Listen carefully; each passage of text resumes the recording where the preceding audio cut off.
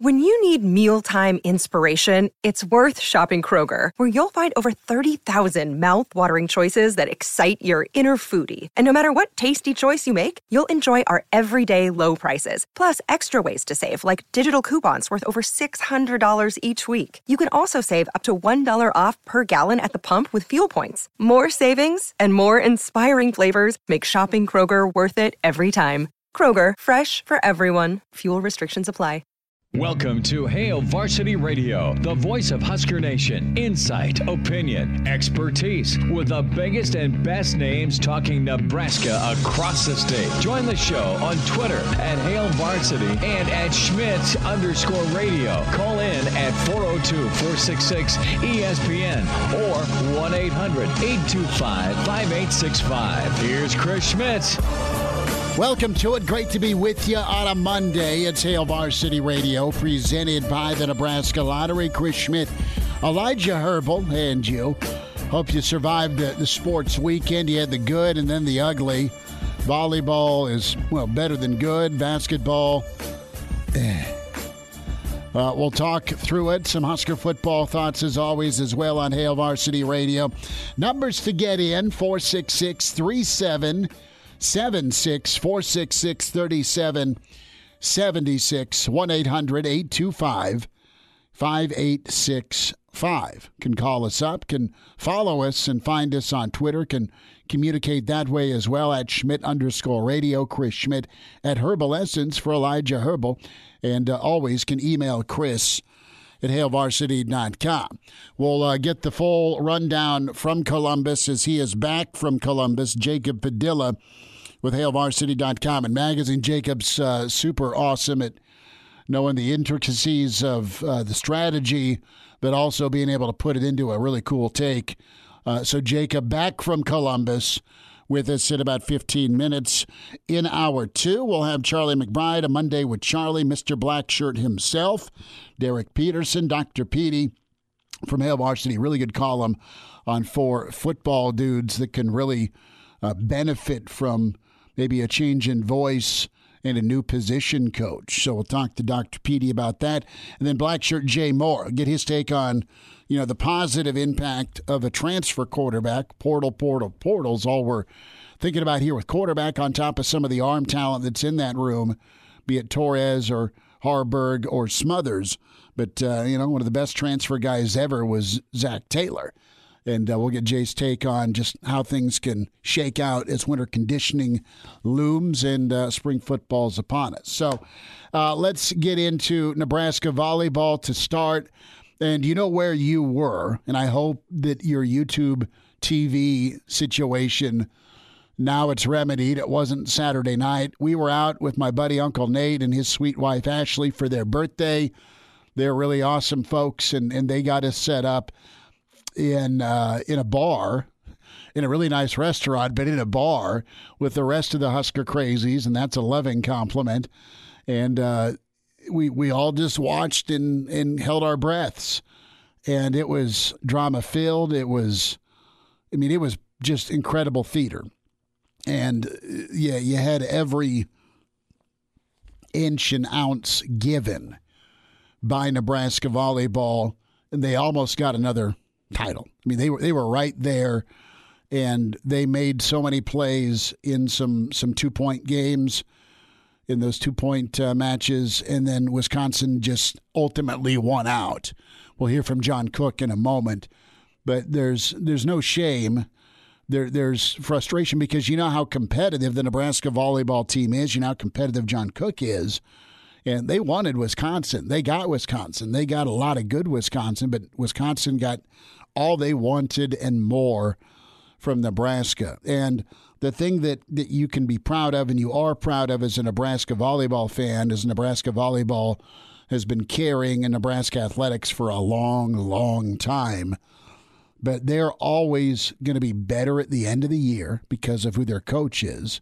They're always going to be better at the end of the year because the players are coachable and they strive to be great. And the way they are prepared is second to none, and that allows for maximization. Title contention, ... Nebraska volleyball. Elijah, they're always going to be up for a championship run, even as it looked a little bleak this year. Yeah, and I saw some people on social media saying, oh, well, this is supposed to be a rebuilding year. Let's be honest. This is Nebraska volleyball. They don't have rebuilding years anymore. They have reloading years, where it's just, all right, the next bullet in the chamber, the next athlete to step up. They're so great, they make it look easy. Yeah, they do. They do. And sure, you can call it a rebuild. Maybe the non-conference was your rebuilding part of the year. With some schools take years to rebuild. Nebraska does it in half a season because they got all these freshmen stepping up that got their feet wet. They got some much-needed experience during Big Ten season, and they hit their stride at the perfect time. They hit their stride in December. And how great did they look in the NCAA tournament? I know they were the number 10 overall seed, but I think everyone saw on Saturday night those were the two best teams in the nation, and it wasn't close. You saw what Wisconsin did to Louisville in the Final Four. Louisville gave them a good battle, but Nebraska looked better against Wisconsin than Louisville did. And that's despite the fact that Louisville came in and really kicked the crap out of Nebraska earlier this year. Well, so, I mean, I think Nebraska just proved on a national stage on Saturday they were the second best team. I'll give credit to Wisconsin. They did everything they had to do. Their block was incredible. They, I think, were probably the best team in the nation this year as a whole, and you saw that on Saturday night. But Nebraska, what a fight they put up. Second best team in the country is nothing to scoff at when you look at the physical freaks that Wisconsin team had. Think about this, too. How many teams, and you can pick a sport, go sideways or get their psyche damaged after a non-conference or a debilitating loss. And Nebraska, I mean, they lost 3 in a row, and most of the collection of players have never experienced that. And I know it was a little bit of deja vu for Nebraska volleyball. The last time they lost 3 straight, they ended up winning the title.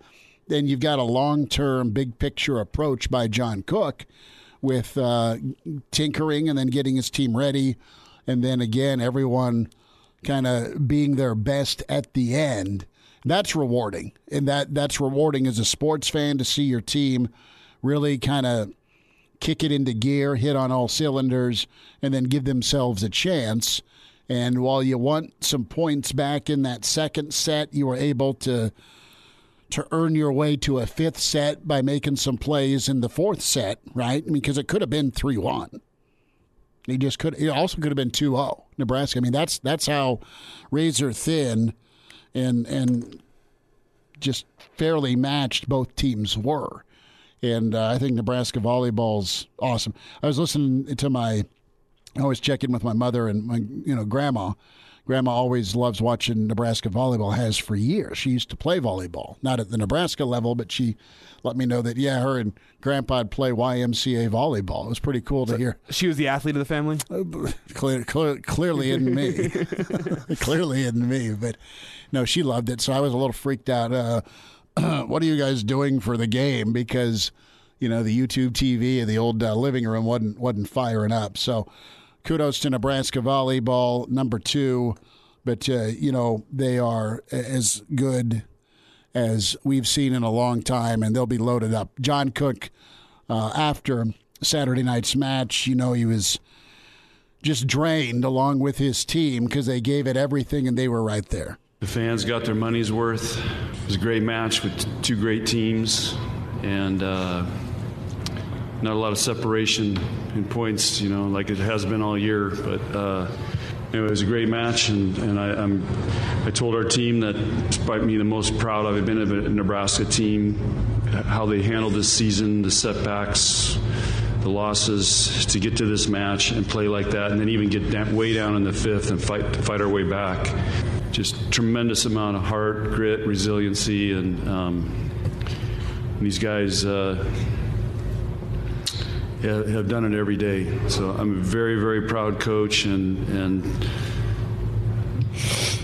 these guys are going to own Nebraska with this effort, whether you win or lose tonight.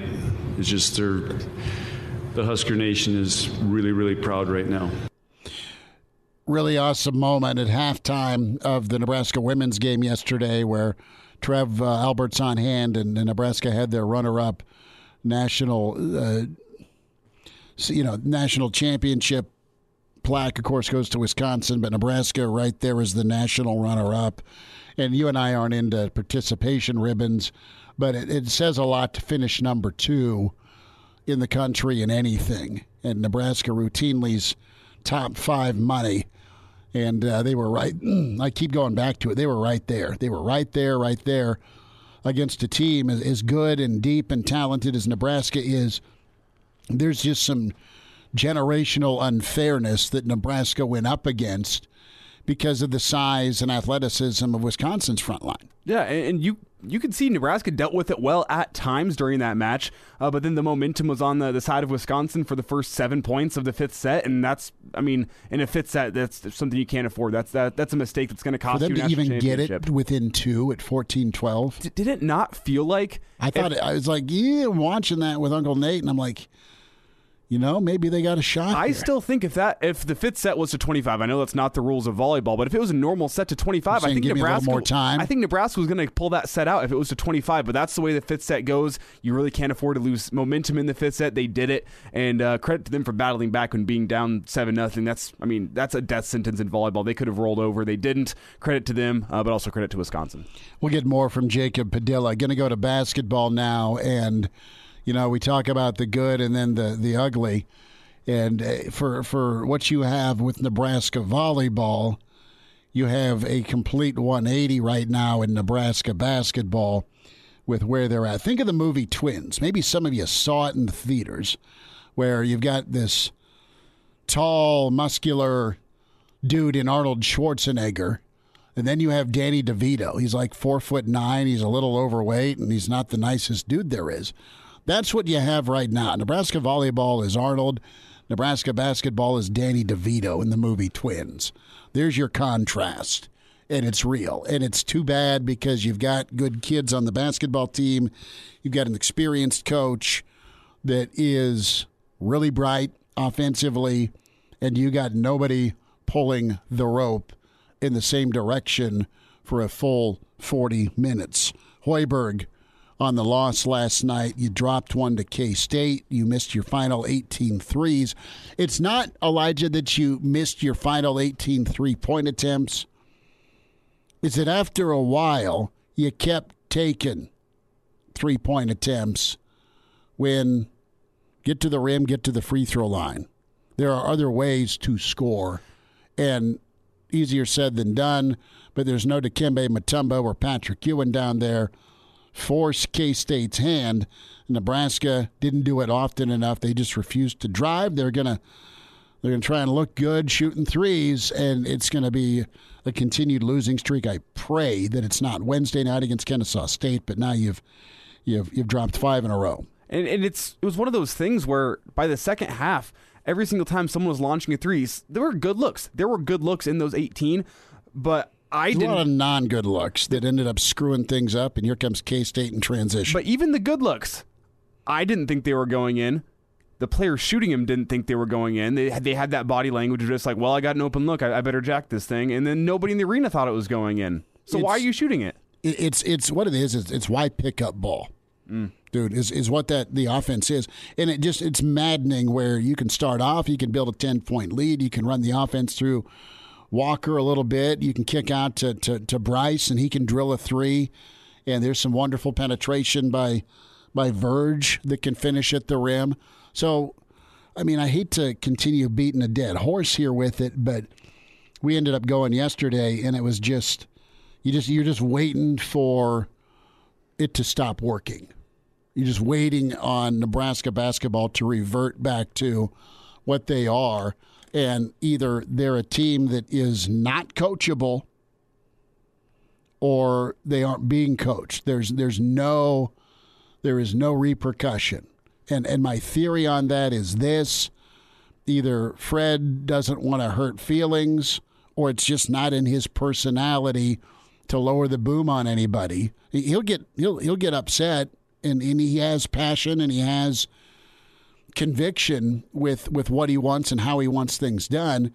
But right now, it sure as hell seems to me that they're real scared to give some tough love to their 5-star. And it's not just a McGowan's thing. It's everyone shows up at different parts in that ball game that's a liability. And what I keep coming back to is it was a quote from Derek Walker after the Western Illinois game. I think it was the day after. It could have been post-game. It doesn't really matter. He just said, essentially, this is disappointing tonight, but thankfully we still have a long season to improve, and I have not seen any improvement. In fact, I've only seen regression from this Nebraska basketball team. Got a third of the season left, and Fred was asked here about the adversity and if guys were trying to do too much. Yeah, at times I think so.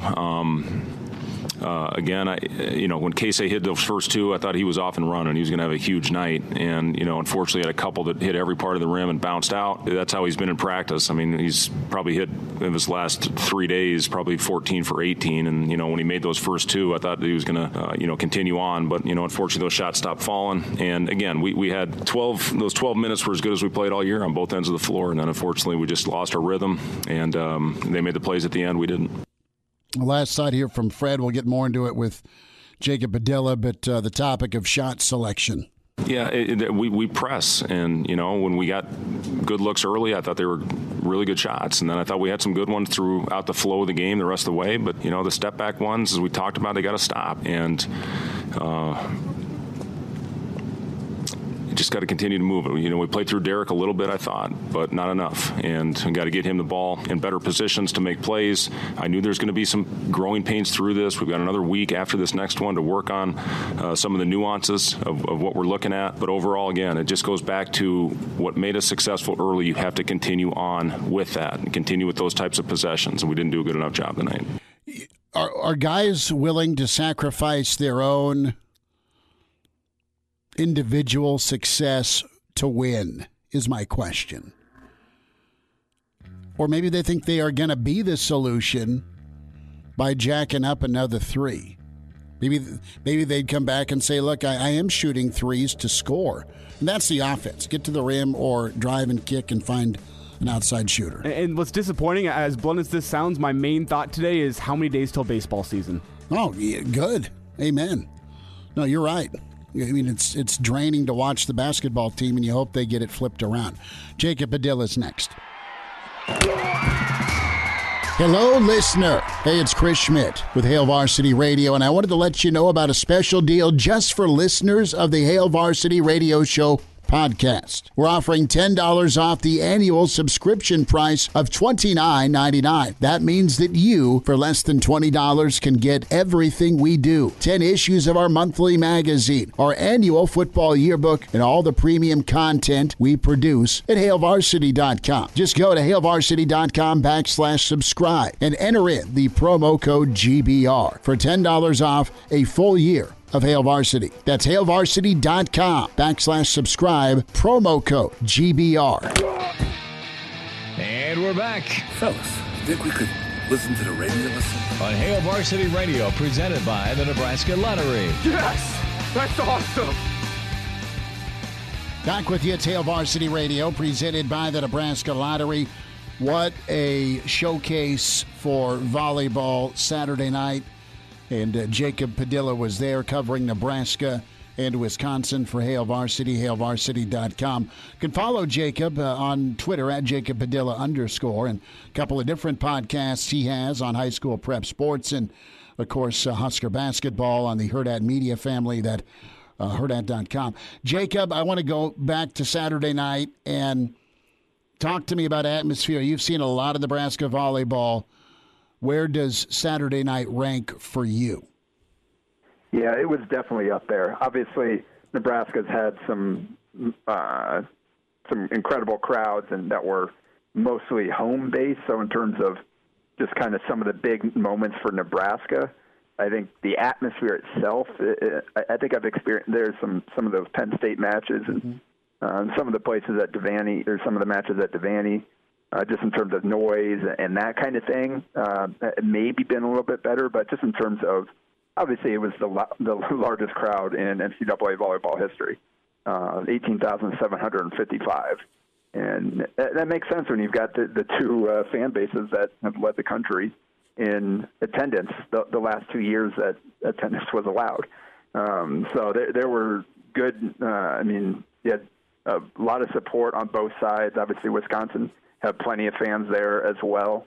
And it made for a really fun match, just going back and forth, the crowds chanting, the players kind of the red carpet walk in. You had both teams doing chants and things at different times. So it was just a really cool atmosphere and a great showcase for college volleyball. What were you expecting Saturday night? And Nebraska delivered time and time again. I thought their start was great. Wisconsin's really incredible and a tough matchup. Nebraska had their chances. That said, Wisconsin got it done when they needed to. But kind of the ebb and flow of high drama for 3.5+ hours. Were you surprised it was as tight as it was? No, I kind of felt like just the way that Nebraska had been playing the last couple of matches and what they showed against Texas and then again against Pitt after kind of a rough start. They settled the nerves. They adjusted to what Pitt was doing and then controlled that match for the last 3 sets. So I just felt like as good as they were defensively, they were going to find a way to make this match tight and really competitive. And the question was going to be whether or not they could win close games. And they ended up losing 2 deuce games, but they also won one when they needed it to extend the match. So this Nebraska was clicking at the right time. They were peaking at the right time, which is something that Cook talks about is always a big goal for his team and something he finds a way to do more often than not. And they just ran up into what was obviously, I mean, they're the champion, the best team in the country this year. Just with the size, the experience, having 5 extra like COVID year seniors on the team, 4 of which were starters. You could just kind of see the difference there. Lauren Barnes, their libero, might have been the best player on the court. She was just unbelievable, covering up every Nebraska swing. And then obviously the 24 blocks, which is the most that I think Nebraska's ever hit into in the rally scoring era. So they just could not find a way to deal with that block, starting with Dana Rettke at 6'8". You had Anna Schmeck there at 6'9". Devin Robinson had 10 blocks herself. So they just could not find a way to deal with Wisconsin's block to get the points they needed to. But in terms of competitiveness and going 5, I wasn't the least bit surprised. Jacob, I want you to take us back to that 5th set, and that's where it really felt like Nebraska struggled immensely with Wisconsin's block early, especially whenever Wisconsin reeled off 7 straight points. I think 3 of those points came off of Wisconsin blocks. So, I mean, after Nebraska had been doing a little bit better with it in the 4th set, what went wrong for Nebraska in that 5th set? Well, was there anything that they could have done better to start off that 5th set to get them better momentum in what was really a pivotal moment in the match? Yeah, and Cook said kind of like in hindsight, maybe he should have went with a different rotation that would have allowed them to get out of that easier. He decided to go with his best servers and judge their start in the rotations that allowed him to get his best servers out there because he thought that was going to be the way for them to win, is just to serve Wisconsin out of system. Unfortunately, Wisconsin handled the serves early on, and then Nebraska just could not find a way to get out of that rotation to score points. And, yeah, I think Rob Anderson, the Creighton SID, had the stat that after those 22 blocks or whatever early on, Nebraska went 42 points without a block. And then Wisconsin had 2 in that 7-0 run.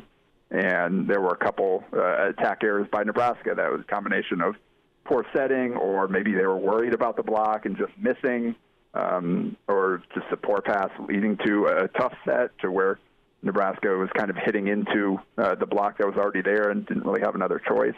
That was just a combination of everything possible basically going wrong during that stretch. Few minutes here, Jacob Padilla, recapping Nebraska's incredible volleyball season. They finished number 2 in the country and just a couple points shy of a 5th national title for John Cook. But, man, what a run, what a ride this season's been with the mix of upperclassmen and freshmen and then peaking when Nebraska did. Nothing to hang their head about. Jacob, a thought with John Cook, and if you were to circle one part of either his personality or coaching traits, explain to me why you think why is he so great? Okay, I mean, it's as simple as that. He's done it for years, yes, but the way he got these women to perform under pressure, what's your analysis of his job this season, just the work that went in and the results that happened? Yeah, I think to answer that question, you probably want to start just by reading his book that Brandon Vogel co-authored with him. That kind of explains some of his thought processes and the way that he approaches coaching, and the way he's evolved as a coach as well. And you watch during the match. Cook is there, like he'll talk during the huddles or whatever, but Cook is sitting there on the bench. He has and he's always done this since I've been here, where he has his assistants up. They're the ones on the court signaling everything, communicating with the officials. He's sitting back and just kind of taking it all in because he's already done his work heading into the match. Obviously, there'll be some tweaks here and there during the timeouts or between the sets or whatever, but I think that what makes him so great is all the preparation that goes into these matches and what they do in practice to prepare their players for the big moments, and how tough practices are, how competitive they are, how deep the program is in talent that allows them to really challenge their starters and put them in difficult situations. So by the time you get to games like this, they've seen almost everything already in practice. And I think they've talked about a lot of times their practices are more difficult than the matches when they get out there and play, just going against themselves. So I think that's where a lot of it goes back to, is just the way that he prepares his teams from start to finish, from when they start at the beginning of the year all the way through preseason practices into the season, and then the weekly kind of prep in between matches. And I think all of that is kind of what leads to Nebraska being able to perform at such a high level more often than not in the big moments. And Cook himself said that he didn't think he did a very good job of coaching this team during the non-conference, just with the way that they were struggling to find consistent rotations there, that with the pins going in and out and not really being able to find a set group that he liked that were able to perform consistently. But they really kind of settled in and figured some things out, and by the time the tournament rolled around, they were a much better team than they had been most of the year. Jacob, you mentioned briefly the depth of this year's team, and we had John Cook yesterday at PBA at halftime of the women's basketball game say, buy your tickets for Omaha 2022. So could you give me a way too early season preview for this 2022 volleyball team? Where the position battle is going to be? What are some of the positions we should be watching for in the offseason to see maybe who gets the starting nod come fall? Yeah, obviously, Lexi Sun and Lauren Stivrins are done for sure. Those two were the seniors that came back. They've got other seniors that still, they all walked on senior day. I think at this point, I wouldn't expect any of them to be back, including Nicklin Hames and Kayla Caffey. I mean, Kayla's already got her master's. She's been in college for 6 years. And Nicklin started for 4 years and accomplished quite a bit. So I don't know if maybe something that happened this week left kind of a bad taste in anybody's mouth that decided, hey, I want to come back and give it another run. But if that's not the case, then you're basically going to be looking for new starters at setter and at middle blocker. You've got the back row coming back, the entire back row coming back, and that was really the strength of this team defensively. Nicklin Hames was a big part of that as well because she's an elite defensive setter. But you've got Keona Leakana and Kenzie Knuckles and obviously Lexi Rodriguez coming back. So you feel good there. At the pins, you've got 4 of your 5 pins coming back. And then you're going to add a little bit more talent, as Cook always will. But so you've got the freshmen in Allie Badenhorst and Lindsay Krause that gained so much experience this year and just played through an NCAA tournament. You've got Maddie Kubik heading into her senior year. And then you've got Whitney Lowenstein developing there as another option as well, who got to play quite a bit this year. So at the pins and at the defensive specialists, they're pretty good.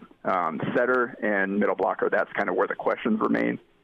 Kennedy Orr, assuming that Hames doesn't come back, she'll be the starting setter, and she was the number 1 recruit in this class.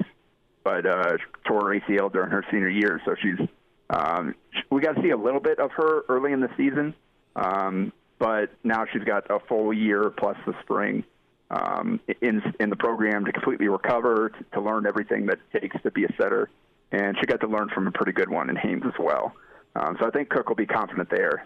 I think the middle blocker will be the biggest question there with Kalen Meyer, who has been in the program for 2 years now, and Riley Gray, who redshirted this year. And then they're bringing in probably the 2 best middle blocker recruits in the country in Waverly's Becca Alec and Maggie Mendelson, who reclassified from the 2023 class to play both volleyball and basketball at Nebraska. So it'll be I think that'll probably be the most competitive battle, or the kind of the biggest wild card is who emerges to fill those 2 middle blocker spots. A few minutes more, Jacob Padilla with us. Good stuff on volleyball. Get his take on Husker basketball. Monday edition rolls forward with Hail Varsity. We're presented by the Nebraska Lottery. Hello, listener. This is Brandon Vogel, managing editor of Hail Varsity, and I wanted to let you know about a special deal just for listeners of the Hail Varsity Radio Show podcast. We're offering $10 off the annual subscription price of $29.99. That means that you, for less than $20, get everything we produce, 10 issues of our monthly magazine, our annual football yearbook, and all of the premium content we produce at HailVarsity.com. Just go to HailVarsity.com/subscribe and enter the promo code GBR for $10 off a full year of Hail Varsity. That's HailVarsity.com/subscribe, promo code GBR. And now, back to Hail Varsity Radio. Jacob Padilla is with us, Hail Varsity Radio. Jacob, going to go to basketball. We won't keep you too much longer, but tough loss for Nebraska against Kansas State. K-State hadn't won a road game against a Power 5 squad in the non-con since 2017. Nebraska squandered a double-digit lead. Is this team coachable? I ask that because Fred talked all week about more control. The team gets off to a decent start, and they either stop listening to them or just go rogue for the sake of going rogue. So I'm going to flip it around. People can get on the coaching staff and the game plan, which I get it. They're the adults. But ultimately, is this team coachable? Because it's the same movie here. That's the question. And oddly enough, I was trying to stream the game on my phone in the car on our way back from Columbus, and I got to see the good start. I think it was 24-17 was the last I saw, and then I lost the connection, feed cut out, and so I missed basically that entire last 7 minutes of the first half or whatever it was. Good for you. So I managed to miss kind of when things fell apart and what happened at that point, and I haven't got a chance to rewatch this yet. So I don't really know what happened. It's really unfortunate. I thought they did play pretty well early on, and the ball was moving, but also they were hitting shots, and that's a big thing because they missed 18 straight after that 5 for 10 start. Yeah. So that was a huge part of it, and that's the biggest problem with this team is they can't make shots right now. And I don't know exactly what happened there when talk about coachability and when things started to go wrong. Like what happened there in terms of what the coach wants versus what the players are doing. I don't know if is the team not coachable? Is Hoiberg struggling to find the way to connect and kind of get it through to these guys?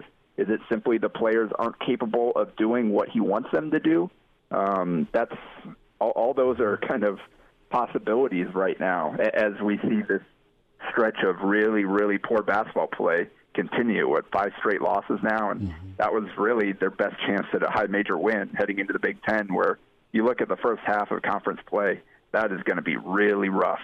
Kansas State is probably the weakest team in terms of high majors. Obviously, you got Kennesaw State coming up on Wednesday, but that was their best chance at a win against another high major team until maybe second half of conference play, if that. So that was a big opportunity ahead of them, and obviously it went very poorly despite the positive start. So I don't really know at this point what they can do, what they need to do. That's why Herberg's making the big bucks. He's going to have to find something because we've got a lot of season left to go, and things are looking really rough right now. Now, Jacob, you lost connection about the same time that I tuned into the game because I was watching my Broncos. The game ended. And I'm not saying correlation is causation, but that shooting drought, it's one of our faults. It's either your fault for losing connection or my fault. I think both of you merged for just some ice to be handed out. Yeah. I'm going to put this one on you because they were playing well when I was able to watch. And so it's a combination of you and the cell service in Iowa that prevented me from kind of sticking it out. It's Iowa's fault. I think it may have been my juju, though, because I took a little nap at halftime of the Broncos game and woke up to see Teddy Bridgewater being stretchered off the field. And then whenever I left the Broncos game and went to the Husker game, everything started going south. So maybe it was just a bad weekend for me to be watching sports. Well, I went, and it was just...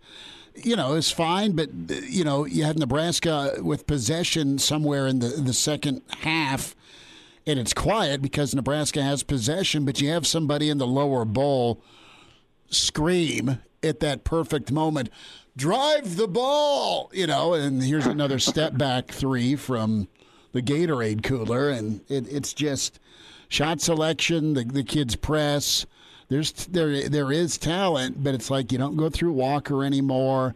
You refuse to drive, and I think Bryce McGowens is super gifted. Another award for him with Freshman of the Week, and I just don't know that dynamic, Jacob. With how can you pull him and sit him? He's not like the problem. I'm just saying. No. You've pulled Verge, you've pulled Wiltshire, you've pulled everybody. If they've at some point you've had enough and you sit them, right?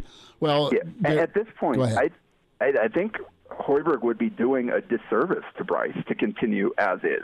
He's got to coach him. Yeah. There's a lot there to work with, but he's not playing good basketball and hasn't been for a while now.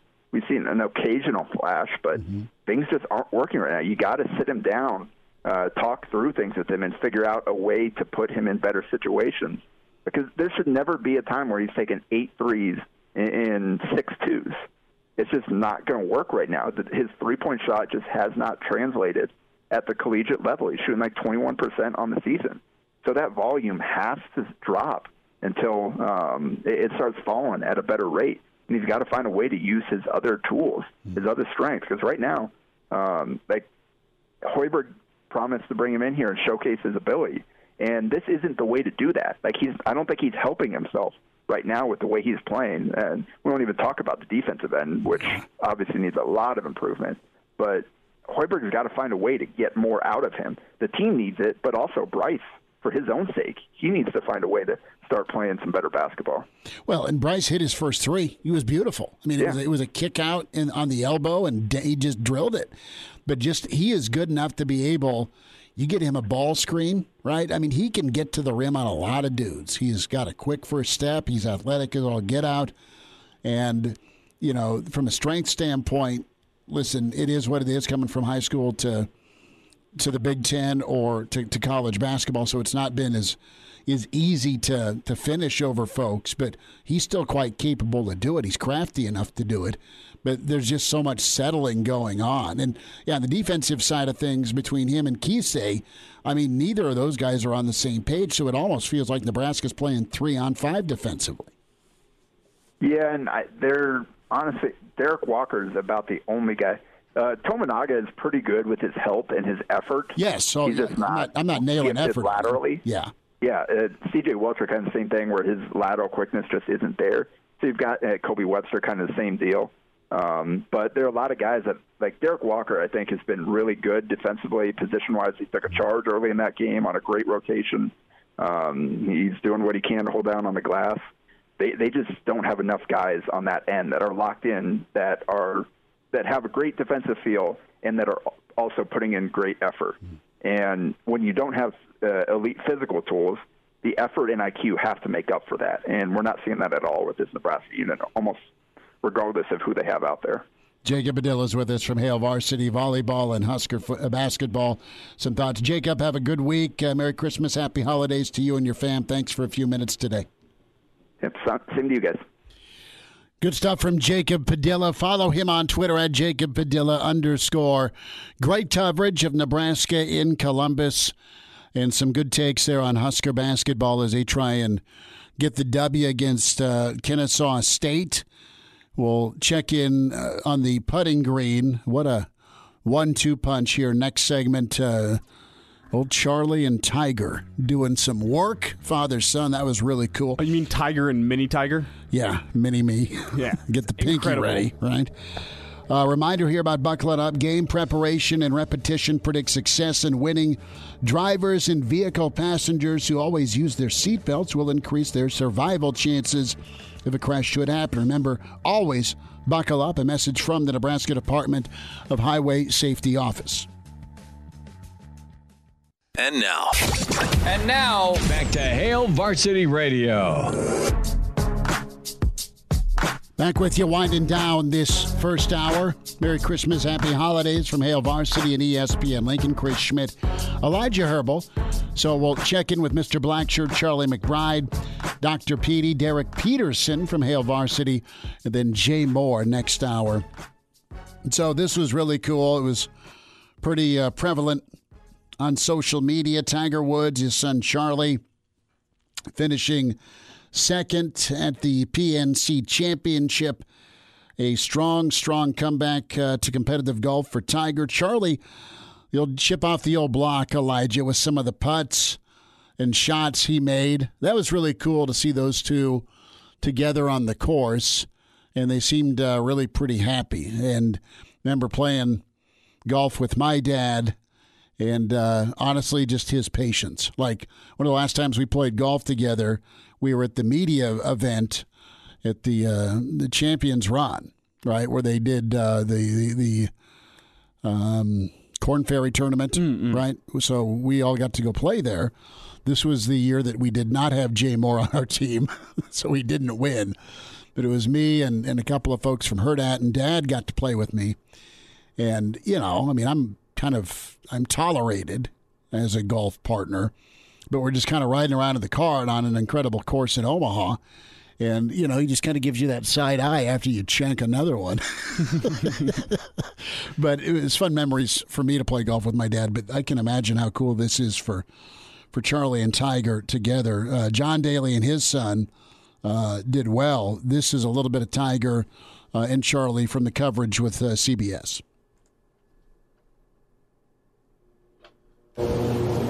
Look at this. He's got it right on the line if it's far enough. Oh, what a shot! Unbelievable! That's the best we've seen here so far today.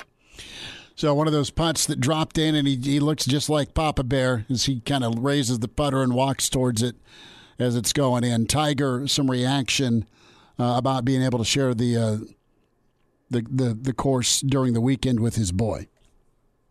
The fact that I'm able to have this opportunity this year,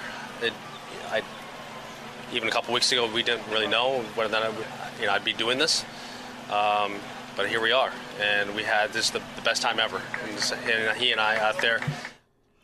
So we'll head to the final cut here, Elijah, here when it comes to a little bit more from Tiger on being able to play with his boy.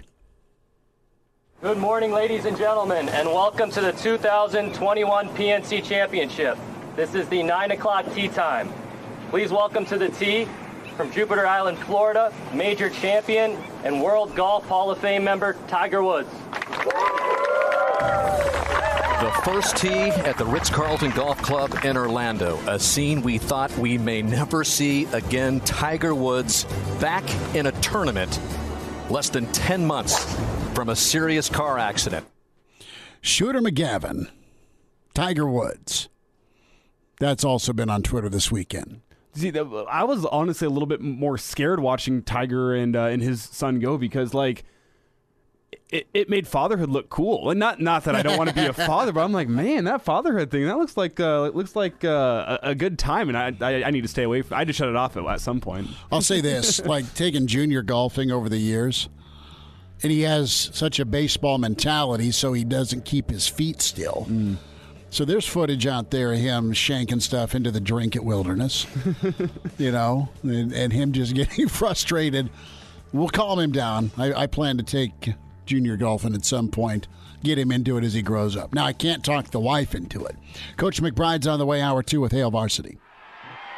Pardon the interruption, but I'd like to save you some money. Hey, it's Chris Schmidt with Hail Varsity, and I wanted to offer listeners of this podcast $10 off the price of an annual subscription. That means that you, for less than $20, can get everything we produce. 10 issues of our monthly magazine, our annual football yearbook, and all the premium content we produce at HailVarsity.com. Just go to HailVarsity.com/subscribe and enter in the promo code GBR for $10 off a full year of Hail Varsity. That's HailVarsity.com/subscribe, promo code GBR. Hail Varsity Radio, the voice of Husker Nation. Insight, opinion, expertise, with the biggest and best names talking Nebraska across the state. Join the show on Twitter at Hail Varsity and at Schmidt_radio. Call in at 402-466-ESPN or 1-800-825-5865. Here's Chris Schmidt. Welcome to it. It's Hour 2. It's Hail Varsity Radio, presented by the Nebraska Lottery. Chris Schmidt, Elijah Herbal. It's that time again, a Monday at 5, a Monday with Charlie, Mr. Blackshirt, Charlie McBride with us. Coach, Merry Christmas, Happy Holidays. You getting geared up? Well, same to you. Yeah, I'm still raking leaves. Well, at least it's burning and raking. You're burning and raking. I cut my time down though. Instead of being on an 8-hour shift, I'm on about a 3-hour shift. Well, whatever works. Do you have the tree up already? Oh, Jesus! We hope. I had that up. You get orders, and you go get it. See, and that's what's weird. We've had the same tree for 5 to 7 years anyway, and it's one of those. It comes 3 sections, and you can never find no plugs on them, and that's what we have. But it's just the two of us, so nobody ever comes where we live now. We won't ever see anybody, so we're the only ones that enjoy it. Well, hey, it looks good, and I'm sure it's scenic with kind of the shot of the McBride Christmas tree. If you're coming in off the water, I'm sure it's a picturesque, Coach. Oh, I was bailing a boat out this morning at 6:30. Jeez, I bet. Well, I got one little paddle boat on shore that when it rains, it fills up. So. I get you. Well, that's good. At least the weather's okay for you. That's good right now. That's right. It is. Great. Well, signing day kind of came and went, Coach, and Nebraska added a few high school kids. They've got a few transfers, and there's some more in the works with, Nebraska trying to fill out their roster. I want to get your thoughts on, what you look for with either the junior college or if you get a guy that transfers in. You guys didn't do it often, but when you did add a JUCO kid, they were real big-time difference makers. Yeah, that's exactly right. And one of the reasons is because we needed that position. Mm-hmm. And, we were – I remember my first year there, we were short a tight end, and so we went to the junior college and so forth, and we've got some kickers out of junior college. So it's been it wasn't one of our. We wanted our program to be built on high school players, and the first players, of course, were the ones in the state. Mm-hmm. And I think the least we ever signed in the state was about 5 or 6, and. A lot of times our thinking on that wasn't so much, that they were from the state, but they were kids that we felt like could earn a scholarship. Any walk-on kids could earn a scholarship. And, we really for a while there, it was a little wild. And then as time got on, we got a little more organized and we had more. The weight room people came in and did some testing of all of our players, but they also tested the walk-on players. And some of them came to school just saying, well, I just want to try out. If I make it, fine. If I don't. And usually those kids just tell you because they want to go to school here. Mm-hmm. So, it isn't like, they're kind of on a little tour of duty by themselves. And So some of them would leave, but they'd stay in school, and you'd see the kids around all the time. But I think it made for us.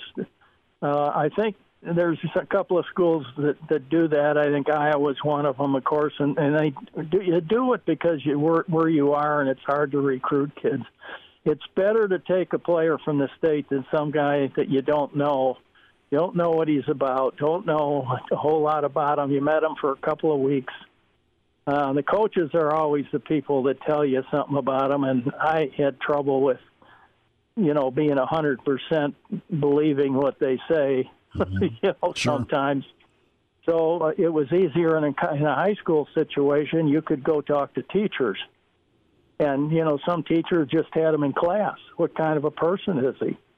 Or some of the younger kids on the team that are freshmen or sophomores. And a lot of kids will say, he's great, he helps me and stuff like that. Well, when I hear that stuff, then I know that you're in the right boat at least.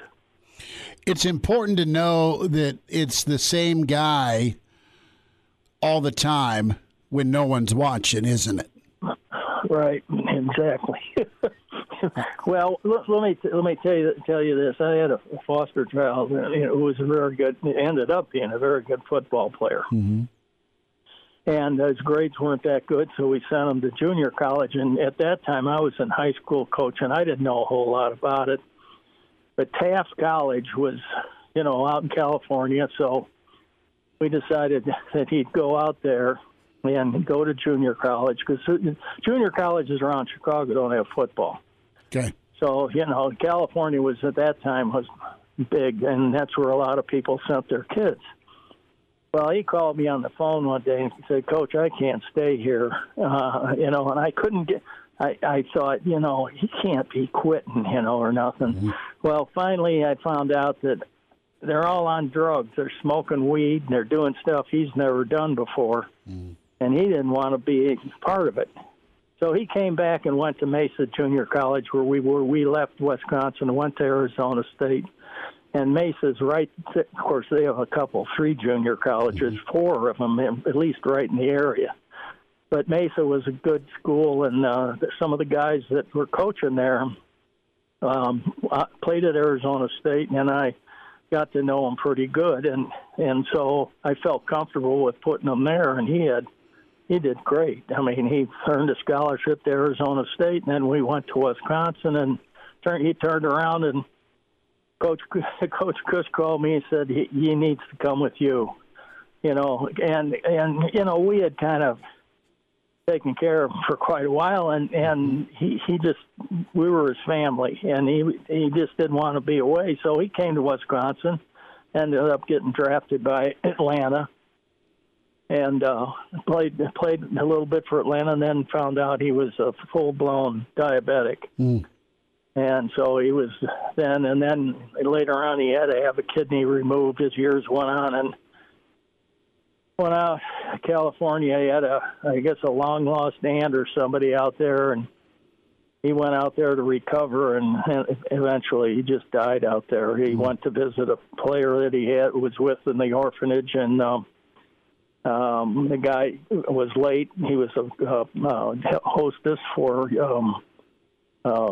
United Airlines or something, and he left a key for him in L.A. for his apartment, and he went in, but he forgot his medicine. He had a seizure and passed away.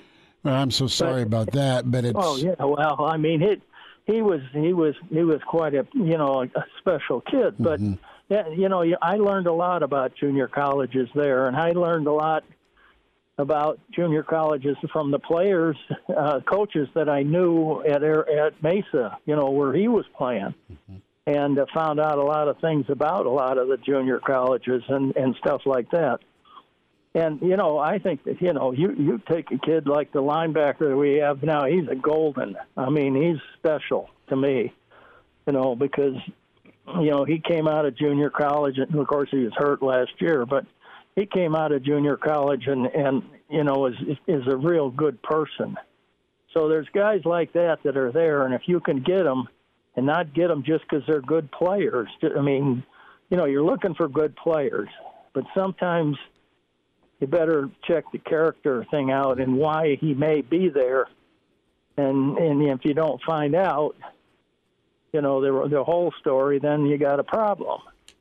And, he can lead some of your down-the-liners astray on your team and turn into a cancer.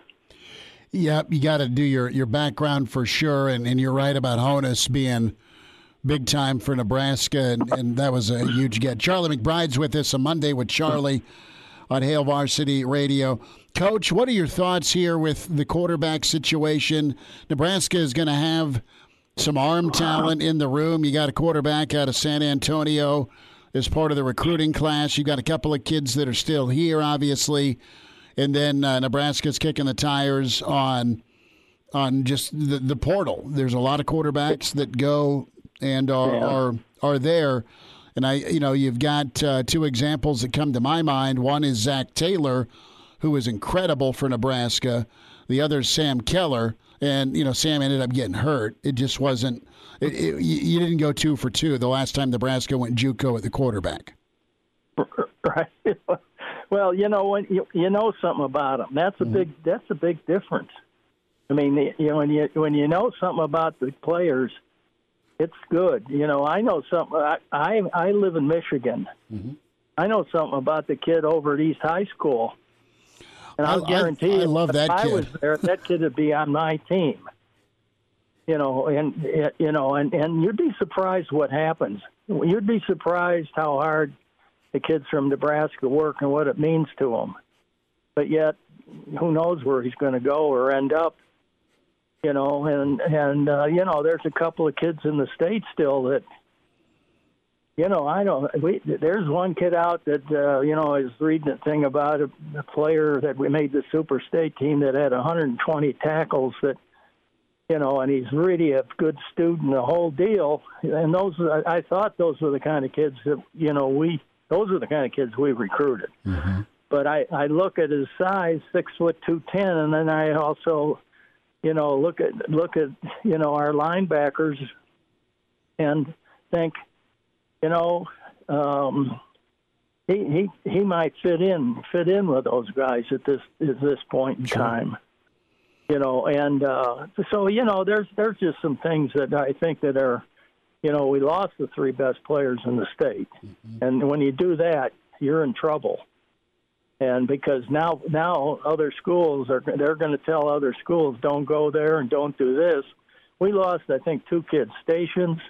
Mm-hmm. And a kid named Potter. We lost Stations to Iowa, and we lost Potter to Notre Dame. And his folks were in my office and said he had been to a private school, all his life, mm-hmm. and they'd want him to go to a Catholic school. And that was a family thing. And I said, I can't argue with that, Sure. So but losing kids. We had kids that came and walked on. They were mad at Coach Osborne for not giving him a scholarship. Gary Nelson, he came because he wanted to show Coach Osborne he made a mistake. Well, you had that edge. Coach, back to Noah Walters. He's so much fun to watch, Gatorade Player of the Year, and I know he's still kind of feeling things out, but I just think he's a winner. I think he can play ball. Yeah, winners are important. Yeah, they are. Winners are really important, and I'll tell you, I could go down the offensive line of ours and show you kids that walked on here that started for us mm-hmm. by the Groves. Yeah, you could. And were amazing kids because they really worked at it. And, when you believe in them and they are kids that don't make mistakes, they'll play for everything. I mean, they really, it means something to them. That makes them a better player. Coach, we are close to a little bit of a holiday break with all the bowl games, so we won't talk to you until probably the first part of January. I want to get your thoughts here on the coaching job Nick Saban's done. And who do you like getting to that national title game? We've got Bama and Cincy, of course, Georgia and Michigan. What do you think here as we wind down the college football season? Well, I think the interesting game is going to be Georgia and Michigan.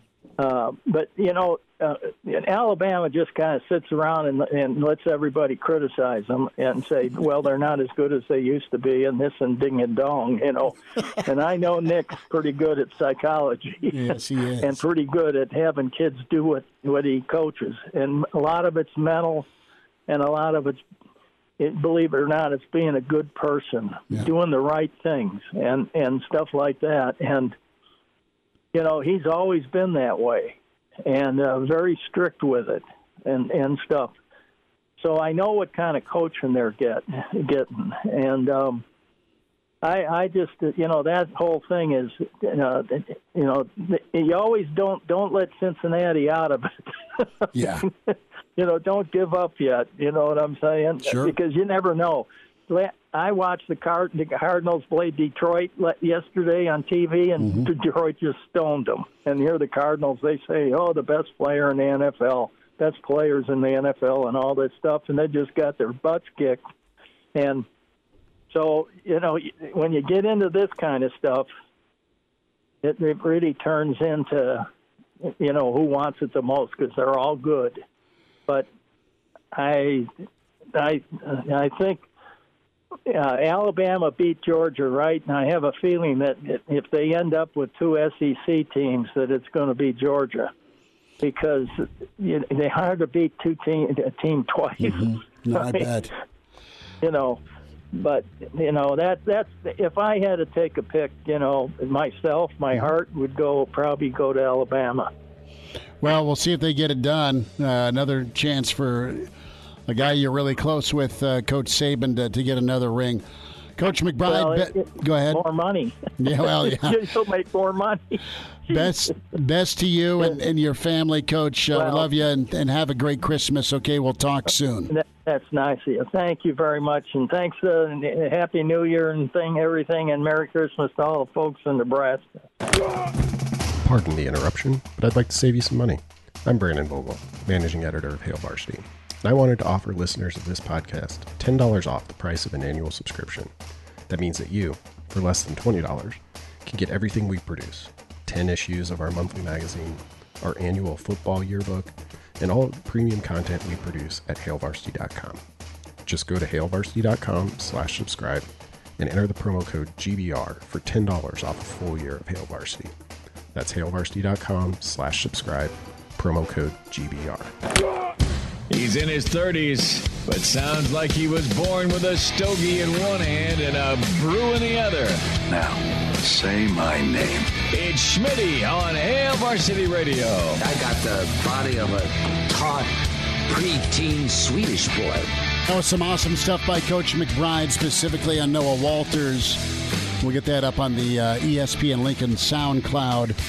I think what Coach say, I'm in Michigan, and I know about East's quarterback. Man, I hope he ends up in Lincoln, man. Noah Walters, incredible. We will hear from Jay Moore, Blackshirt Husker NFLer. Always love reading Derek Peterson's Dr. Petey's columns with HailVarsity.com, and another stellar column at Dr. Petey HV on Twitter is where you follow him. Derek, how was the weekend, man? What do you know? It was good. Oh, hey, I got to have a conversation with you about the scheduling here. You got Jacob on the show, and you got Jay on the show, and you got Charlie McBride on the show. I need a day where I can shine, not a day where I'm going to look like the fool of the bunch. Brother, there is no let me just say this. When we schedule, and we like to take pride in who we get and just daily going hard after it, there's no gimme segments, okay? So you're going to kill it because you always do it. That's why you get... I got to set my game up then. That's why I ask you on. Okay. No, you're fine. All right. You're fine. No, Jacob's back from Columbus. Bless his heart. His connection crapped out on him right as Nebraska basketball, started putting the blindfold on to shoot from three. Which is good. Jay, it's basically a nightly occurrence at this point with them. It's too bad. It's maddening, but it is what it is. No, I mean, and then Coach McBride. I mean, he's all good. He's still raking leaves, so they haven't been blasted by Old Man Winter in northern Michigan yet. So he's ready for Santa. And you, I mean, look, man, you killed it here with some guys that could really, with a change of coaching or a different voice. I'm fascinated here, and you kind of lay out 4 big keys for Nebraska next year. 4 players, I should say, that could really flourish. And let's start off with Xavier Betts, and that is so intriguing, isn't it? Not just Xavier, but also Omar and Alante, and there's a number of wideouts in that room that they have the goods. And man, you pair their ability with the requirements to play for Mickey Joseph, it could be pretty special, couldn't it, for Nebraska's receiver room? It could, yeah. And that, I mean, I was probably one of the more excited people about the Mickey Joseph hire, and then he did it. I believe it was his first press round last week. Yeah, Wednesday. With the yearly signing period press conference, and he managed to make me even more excited. Just because I kind of get Travis Fisher vibes listening to him, just in the sense that both of those guys talk about competition in their room where they don't really necessarily want guys to be friendly. They want dudes to want to take each other's head off on the practice field. And then the phrase that Mickey kept using was professionalism, which is super great to hear. I feel like that room has a tremendous amount of talent. And I think that over the last probably 24 months, they've done a really good job of cultivating talent in that room. And, the hope for us is that Mickey is the final piece that's able to sort of bring all of that talent out and get it to be consistent. And, development has probably been lacking a little bit. Consistency in terms of execution, consistency in terms of probably what is expected of guys maybe was lacking a little bit. And so, you kind of just go down the list of wide receivers, and Xavier Betts, Alante Brown, Omar Manning. They've got a couple of guys coming in. Mickey recruited Latrell Neville. They've got a couple of other guys from the 2021 class that we just never saw. So I think, for him to come in and talk about competition and talk about, nothing is given, everything is going to be earned, and you guys are going to have to show up every single day. You guys are going to have to outwork every single one of your teammates. That's the way it needs to be. And there's just kind of a different tone than what has previously been the case. I was, for some reason, a bunch of audio interview that I had on my recorder somehow ended up in my Apple Music library, and so randomly when I'm listening to music on shuffle, I'll get a random interview that pops up, and I one from Troy Walters a few years ago popped up, and this is to say nothing negative about Troy Walters, but there's just a different kind of tone with the way that they talk about the wide receivers, the way that Mickey talked about the wide receivers. And I'm not sure if I can really kind of put my finger on it, but there's just a different tone. And I'm curious to see kind of what that leads to, because, anytime there's a new coach, everybody is on level footing. And the piece of my column was, you're going to have a new running back coach, you're going to have a new wide receiver coach, new O-line coach. So if that kind of mentality from Mickey Joseph sort of permeates throughout the rest of the offense, I think we could have some new names that we haven't heard for a while. Derek Peterson's with us here, Hail Varsity Radio. And Derek, for a wide receiver room that's seemingly an abundance of talent, can you explain the dissonance between that talent and the results on the field? It doesn't feel like any of that talent has ever really translated. I mean, when you look at guys like Xavier Betts, Alante Brown, Omar Manning, it just feels like there's so much talent in that room that isn't being showed off on Saturdays. Is it quarterback play? Is it coaching? Is it scheme? You've seen glimpses, right? Yeah, you see the glimpses, and you see the talent. It's the offensive line. You got to have time to get those guys downfield. You got to have time to be able to let those guys create for themselves in routes. I think a little bit of it is consistency. Well, not I think. A little bit of it has been consistency. Guys have to be consistently available throughout the week, and that hasn't always been the case with a handful of guys. Guys have to be, taking care of business in areas they need to take care of business, and that hasn't consistently been the case for a handful of situations. So, you got to clean up some of the detail stuff there, but everything comes back to the offensive line. Your passing game can't really flourish if your quarterback doesn't have time, or if your quarterback is constantly being flushed from the pocket. So, I think they do have talent. and I think we haven't seen a great showcase of that talent, and I'm not ready to lay that all at the feet of a guy like Lubick. I think I've been saying this all season. I think the offensive line was the biggest problem with their season, and that has tentacles that reach out into every other part of your offense. Derek Peterson's with us, HailVarsity.com and magazine. His podcast, The Varsity Club, they drop on Friday, and it's a really awesome hour plus, most of the time, pod on all things Nebraska, Spotify, iTunes, Google Play. Dr. Petey, let's spend a couple more minutes here on the offensive line, and tell me what you think can happen dynamic-wise between Raiola and Henry. Lutovsky, a lot of hype with Henry. You've also got some guys that have been here, and Ethan Piper, and we know Ethan's a guy that has played some football, but, man, maybe he can play some better football, and I know he's working at it. We talked to Kevin Williams Jr. last week as part of signing day, and I know he's a transfer, but, man, I like his upside. He's a hungry guy, and then Big Ted is getting better off of that ACL, but I've kind of gone down the list of some of the names, but to Raiola and Henry, how good could that be in your opinion? Yeah, I think one of the big things with Raiola is the energy and his ability to kind of connect with the guys on the team, and I think that'll be big, especially for some of the younger guys that losing kind of takes a toll, and I'm not going to say that that there are guys that maybe the passion is different, but a young guy that is really kind of chomping at the bit to try to get an opportunity to earn his keep and make his mark and things like that, that guy's going to have some energy. And, I would venture to say that Raiola can sort of capitalize on that, maybe harness it a little bit. Look, I think the offensive line competition is going to be incredibly interesting as we move into these next few months because, Teddy's injury and sort of his recovery from it is going to, I think, mean that there are 5 spots up for grabs kind of all throughout this offseason.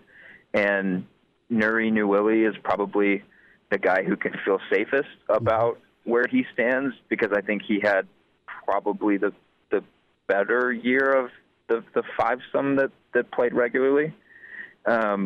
With Sichterman gone, you're obviously going to have a competition over at the other guard spot. I think both tackle spots are going to be very, very much up for grabs. Kevin Williams and kind of how he fits in is going to be interesting because obviously he has starting experience playing at both guard and tackle at his previous spot. You mentioned Ethan Piper. I do think that Ethan is going to get another chance because we've seen him play good football. We've seen him play bad football. And they got to figure out kind of what they're doing at center. And I do wonder if maybe Ethan doesn't get a look at center because he was kind of like an emergency guy that they used for practice reps last season.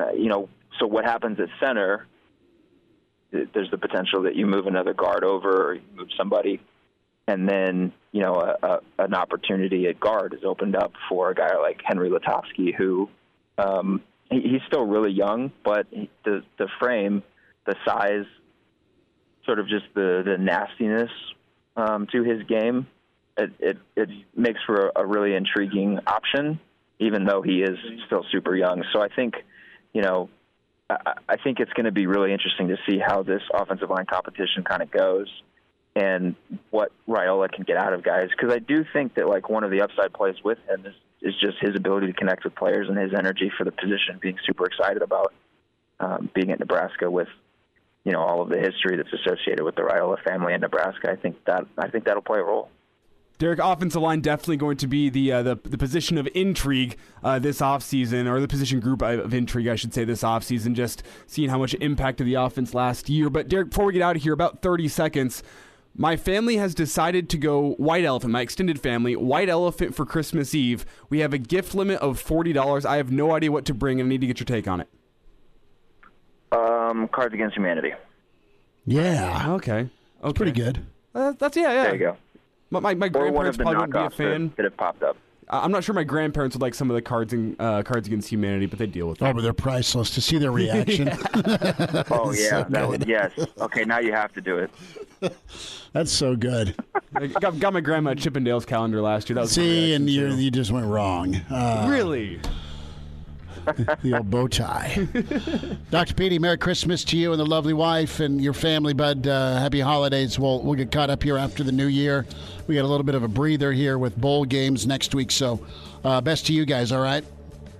Hey, right back at you and all your listeners. Thanks for having me on. All right, buddy. Take care. There he is. Follow him on Twitter at Dr. PDHV. You can read Derek Peterson on HailVarsity.com. Jay Moore is on the way. Like what you hear? High-quality radio and podcast is part of what we do at Hail Varsity. Hey, it's Chris Schmidt with Hail Varsity Radio, and I wanted to offer listeners of the Hail Varsity Radio Show podcast $10 off the price of an annual subscription. That means that you, for less than $20, can get everything we produce. 10 issues of our monthly magazine, our annual football yearbook, and all the premium content we produce at HailVarsity.com. Just go to HailVarsity.com/subscribe and enter in the promo code GBR for $10 off a full year of Hail Varsity. That's HailVarsity.com/subscribe, promo code GBR. All-State, 2-year starter, and rush in for the Big Red and NFL vet. Is Dudeness or Duder or, El Duderino if you're not into the whole brevity thing. It's Blackshirt Jay Moore with Hail Varsity Radio. Back into it, it's Hail Varsity Radio, presented by the Nebraska Lottery. Blackshirt Husker NFLer Jay Moore with us here. He's got his Santa hat on. Bird, you gearing up, man? I know it's not going to be a white Christmas for you. That's okay with me. I'll take no snow and the weather we're going to have, that's for sure. So might be able to sneak out for 18 holes before Santa comes to this week. Got to take care of some other stuff for that, but that's definitely on the back burner before Friday, that's for sure. Jay, I want to get into this chemistry topic for a moment and your experience. You were a guy that had put a lot of grind work in. You know, what was the feeling like when Zach Taylor transferred in? We have, kind of a new target, and it's always a moving target with Nebraska when we talk portal and quarterback to add to that room. But what was your takeaway with Zach Taylor when he came in? Take us back there. Yeah, well, we knew something had to be done because we knew Joe Daly. I mean, Joe was an option quarterback. He was brought in to run an option-style mobile quarterback system. And when you bring in what Bill Callahan wanted to accomplish in the West Coast, you can have a mobile quarterback, but you also got to be able to have a guy that's been in that type of system before. And it was just unfair to Joe. I mean, they tried to make it work with Joe in 2004, but that was total. I mean, that was just the epitome of square peg, round hole situation. I mean, they tried to make it work, but it just didn't. And that's not Joe's fault. That's not Bill's fault. It's just what he had. Mm-hmm. When he took over. So they had to get some guys in here, and they got Zach, and I think then they brought in some recruits. You had Harrison Beck and Bo Davis and Jordan Adams, and thinking of quarterbacks that were brought in as recruits. And Harrison was kind of the touted guy, and he thought, hey, he might be able to play as a freshman, but Harrison was crazier than all get out. You knew that wasn't going to be the case. And but you came in with Zach. All right, well, to be honest, you just kind of see guys and they show up. You hear, oh, we got this guy, and they show up, and it's like, okay, let's see what he can do. And then we're getting ready to run in winter conditioning over in the old Cook Pavilion one afternoon, and they were doing 7-on-7 before, and you saw them throw. You're like, whoa. We're used to seeing. For all the years, we were used to seeing option quarterbacks and guys who were okay throwers, but that wasn't their MO.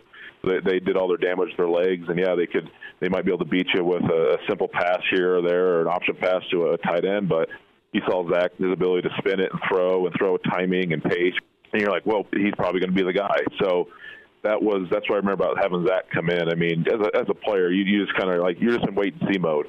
Let's wait and see what he can do, because you don't take much of the count of the hype, because that's, most of the hype that's coming in is by people who, haven't played a whole lot of football, in my opinion. So we are definitely just kind of see what he's able to do. And I remember I could I could see it like, whoa, that's different. You know, I think he threw like an out route, and you're like, whoa, that ball looks, you know, it's not very wobbly. That's just like, boom. It was a different look. And you're like, okay, this guy may be able to get it done. He did. I mean, he was, you know, obviously he was Big 12 Offensive Player of the Year his senior year, and wish we could have had him in 2004, but that was obviously the case. But you know, he was a heck of acquisition to that offense, and you know, he was a heck of a teammate and a roommate of mine for a couple of years. What was his go-to? Was he part of the De Leon Mafia with you guys after hours, or did he do?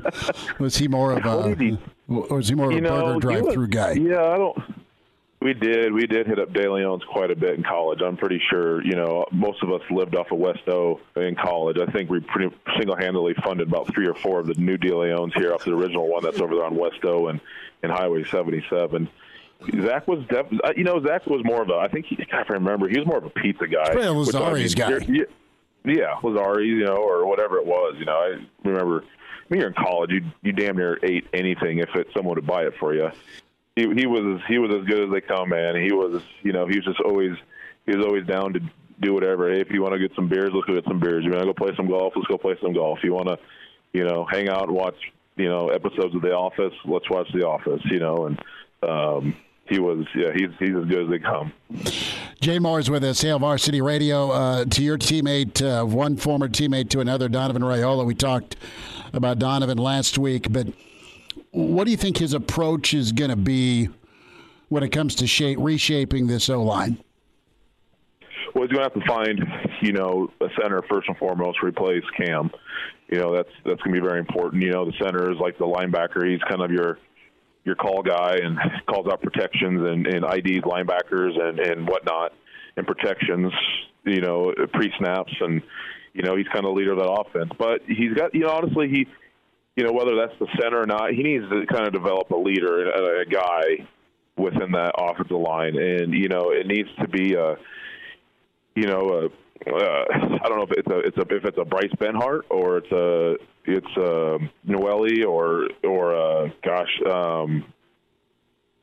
Corner Turkren or whoever it may be. He needs someone. You know, he needs to develop all of them to be. You know, he needs to turn them into a bunch of ass kickers, man. He just does. Like they got to be nasty up front, and they got to be mean. And I mean, your offensive linemen, I'm telling you, man, they got to be a bunch. They got to be a bunch of pricks. They do. You got to be nasty. You can't be nice to play that position, and you got to develop them to be. I mean, just flat out, just you get after it.